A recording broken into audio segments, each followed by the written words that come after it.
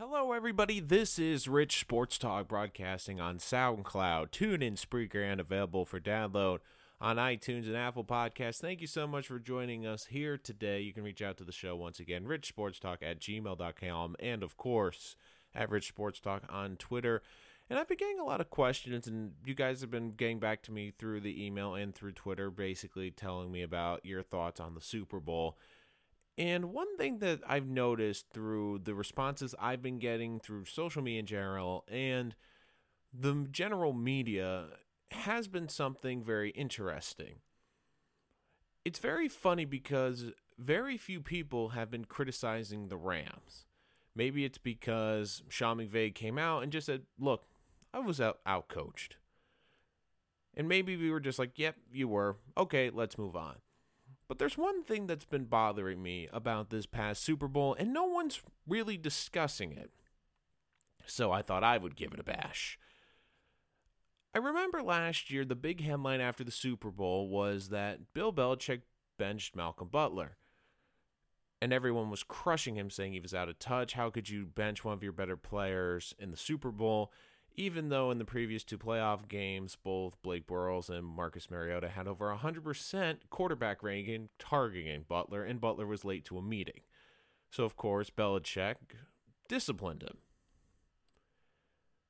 One thing that I've really had a lot of trouble with is I really do like Sean McVay, and I'm going to preface this because people are going to misinterpret this the wrong way. I think Sean McVay is a great young coach. I think he has an incredibly bright future in this league, and when it's all said and done, he could be one of the best coaches we might have had in this sport. But we have to stop anointing him as the next great coach before he's done anything. He's won 2 playoff games with an asterisk. And I don't think we're criticizing him enough, especially about one major thing. Todd Gurley. Now, Todd Gurley disappeared in the NFC Championship game and also in the Super Bowl. And like a lot of people, I just assumed he was injured because he got dinged up in that Dallas game, was held out, and at the end of the season he was banged up, and they sat him for a couple of series and games at the back end of the season. So I'm like, look, okay, they're trying to keep him healthy and give him as many touches as possible. I want you to remember Todd Gurley was an MVP candidate this year. And the year before that, he was the focal point of this offense, and that Jared Goff is still a baby, only his 3rd year in the league. So the Rams came into the Super Bowl, and here's a fun stat I want to give you. When Gurley had 18 or more touches this year, the Rams were a perfect 9-0. In the postseason, well, it didn't go exactly that way. He had 16 touches against Dallas in a win, but then 14 between the NFC Championship game and in the Super Bowl. Now, what's adding to this is what Eric Dickerson has come out and said publicly, which is he talked to Todd Gurley the night before the Super Bowl. Now, I do think Eric Dickerson is a reliable source because Eric Dickerson is a guy, love him or hate him, he's honest, and he will say what he knows. And he said, look, I talked to Todd before the Super Bowl. He said he was 100% healthy. And you did see when he was in the game, he didn't look terribly banged up. Now, could part of this be coming out because some people have been questioning Gurley's toughness? Maybe that's part of it, and he's trying to defend himself. But the big question is the Rams have said nothing, and that's not helping the situation. But no one's criticizing the Rams either. I want you to think about this. If the Dallas Cowboys had made this Super Bowl, or the New Orleans Saints had made this Super Bowl, and the Saints had sat Alvin Kamara, or the Cowboys sat basically Ezekiel, they each had 10 touches, we would be killing Jason Garrett. We would be killing Sean Payton. How could you not be getting arguably your best offensive player the ball more? And yet with Gurley, he only had 10 touches in the Super Bowl. And look, Jared Goff was not good in the Super Bowl. I think we're a little bit overblowing how bad he was. I think it was more on the offensive line than Goff. He had no time to throw. He was taking a beating. And to be fair, I don't think he played that badly. His receivers weren't getting open. He was getting creamed behind the line of scrimmage. So I don't think he played as bad as people are saying, but they put the game on him. And I'm thinking to myself, this is a third-year quarterback, and you have arguably an MVP candidate in your star running back, and you're barely using him. And the problem is, Gurley has said he was healthy. He's come out and said that. And the Rams haven't said, oh, he was nursing an injury, he was nicked up. They haven't really helped the situation because they've kind of kept everyone in the dark. I want you to remember LaDainian Tomlinson, Hall of Famer, absolutely great career. One game that people often criticize, and I do not, was when he couldn't play in the New England game. Because if you remember, he had a serious leg injury, and he couldn't play in that game. But the thing that didn't help was Philip Rivers also had a major knee injury but played. But people forget Philip Rivers wasn't out there trying to cut back and hit a lane and juke, and that puts more pressure on your knees. But people question LaDainian Tomlinson's toughness, and I think people are starting to question Todd Gurley's toughness, saying, well, wait a minute, he didn't play down the stretch of the season. Wait a minute, he didn't play really in the NFC Championship game, and he also didn't really play in the Super Bowl. My big question is, could he potentially be in the doghouse for doing something? I don't know, but the problem is, stories come out when the media pursues them. And right now, I think the media is just talking about the Patriots, but they're not really criticizing the Rams because I don't think people want to criticize the Rams because they're the hot new thing in the NFL. They're great storylines. They have the exciting young coach, good young quarterback, and an MVP candidate at running back. But no one's questioning or really digging to see, well, what's going on with Todd Gurley. Was he hurt? Is he in the doghouse? Did he do something in a team meeting? Because it just is strange to me that arguably the best offensive coach we're talking about in the league potentially isn't playing his best offensive player. It's a real head scratcher, especially when you're only scoring 3 points and Jared Goff isn't moving the football.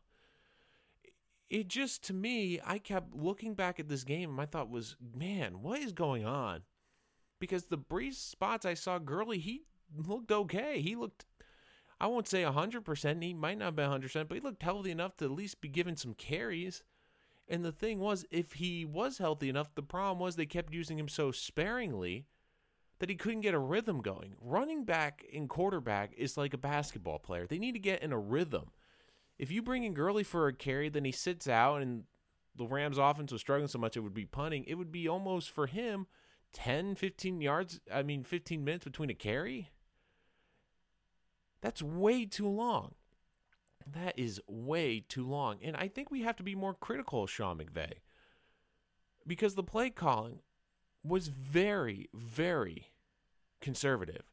The Rams are known for being aggressive, for motions, for moving receivers, for jet sweeps, for innovative offense. Their offense in that game seemed kind of boring and mundane. And they put it all on Jared Goff, a third-year quarterback, instead of putting it in the arms of their superstar running back. I mean, if the Rams came out and said, look, this is the injury and we didn't want to injure it more or we were looking out for his best interest, that's one thing, but they're not saying anything. They've really been keeping this under wraps, and it's funny because people in the media want to talk about certain things.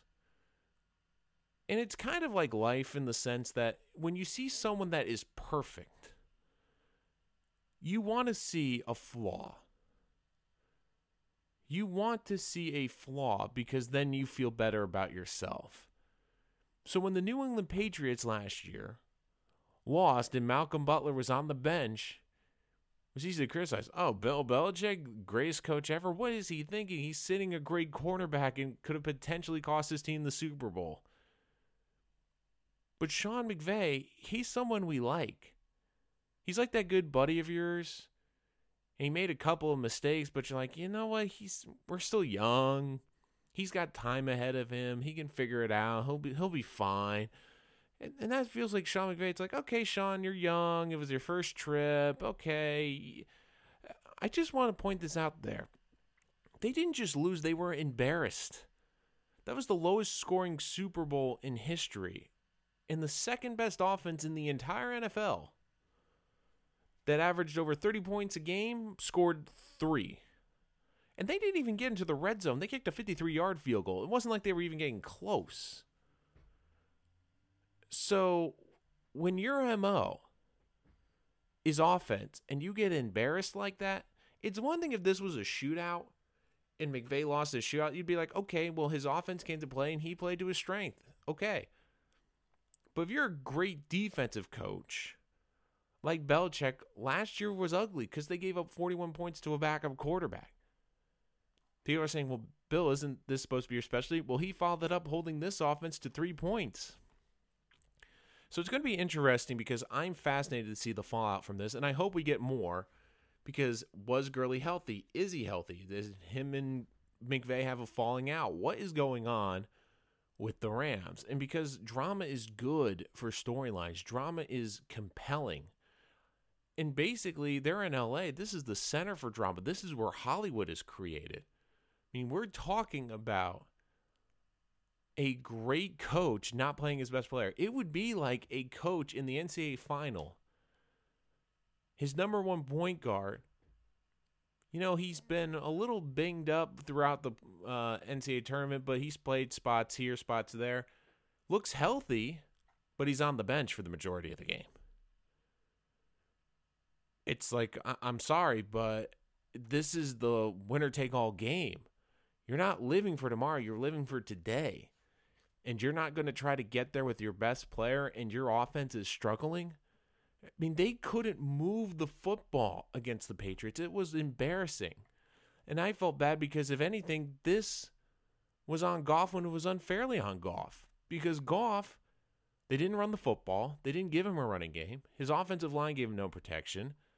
And basically, you could hear the announcers the entire game saying, this is what the Patriots wanted Goff to be a straight drop-back passer. He didn't roll out. He didn't move in the pocket with his feet. They didn't do roll-out bootlegs to get him space. They didn't do any of that. They didn't do play action. They didn't get the running game going. It was drop back. The Patriots had coverage and a good pass rush, and they got to him.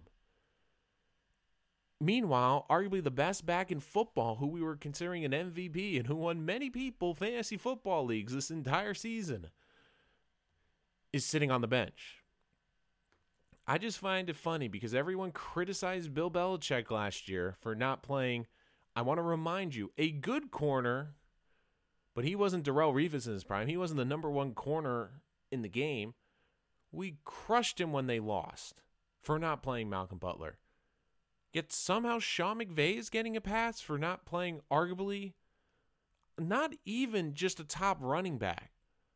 Over the last 2 years, Gurley has arguably been one of the top 10, maybe you could make the case top 5 players in the entire league. Top 5 certainly impactful if you're not including a quarterback. He has been fantastic the last 2 years for the Rams. And I'm putting this out there again.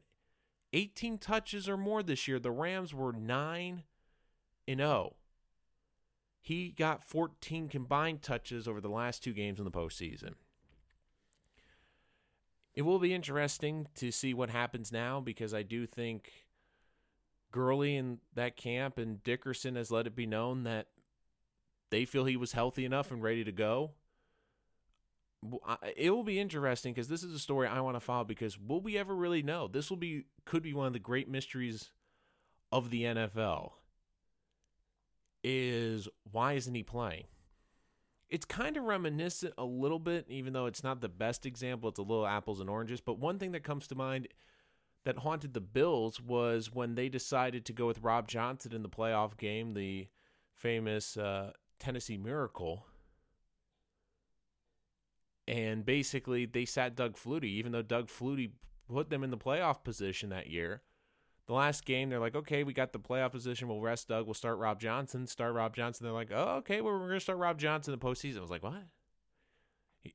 Doug Flutie got you there. I mean, this isn't the best example, but you're in the Super Bowl. Now, if the Rams come out and say Gurley was hurt, that's one thing. But until they do, you have to criticize them because if they don't say he was hurt and Gurley says he was healthy, then what's going on? Because you're keeping arguably one of the best players in football on the bench in a game where your offense, the vaunted offense, scored 3 points. And I know the Rams, we have the perception that they're a glitz and a glam team, that they're a throw the ball over the yard team. When in reality, they're a powerhouse football team. They want to run the football. They want to run in between the tackles. They're better when they're a smash mouth football team with Gurley. They're a run-first team. And Gurley is exceptional in both the running game and the passing game. He's a great receiver out of the backfield. Arguably, he's one of the best targets for Goff because on screens he can get out in space, and with that size and speed, he's hard, almost impossible to tackle one-on-one in the open field. So, like I said on the Super Bowl recap podcast, I gave a lot of credit to Bill Belichick, but it's funny because everyone's just seeming to give Sean McVay a pass. And last year, I just remember, and I was in that thinking originally, and then I really looked into it, and I was proven wrong. And I said, look, I don't get why you're saying you're a great corner. But this year, no one's coming out and saying, well, why isn't Gurley playing? You're not saying he was hurt. He's saying he was healthy, but he's not playing in the Super Bowl? And there's a lot more questions than answers, and we'll make sure to bring them to you all throughout this offseason here on Rich Sports Talk. Make sure to like and subscribe for all of our latest NFL content, including NFL free agency and the draft process, which is just around the corner. But until next time, I'm Nolan Rich, and this is Rich Sports Talk.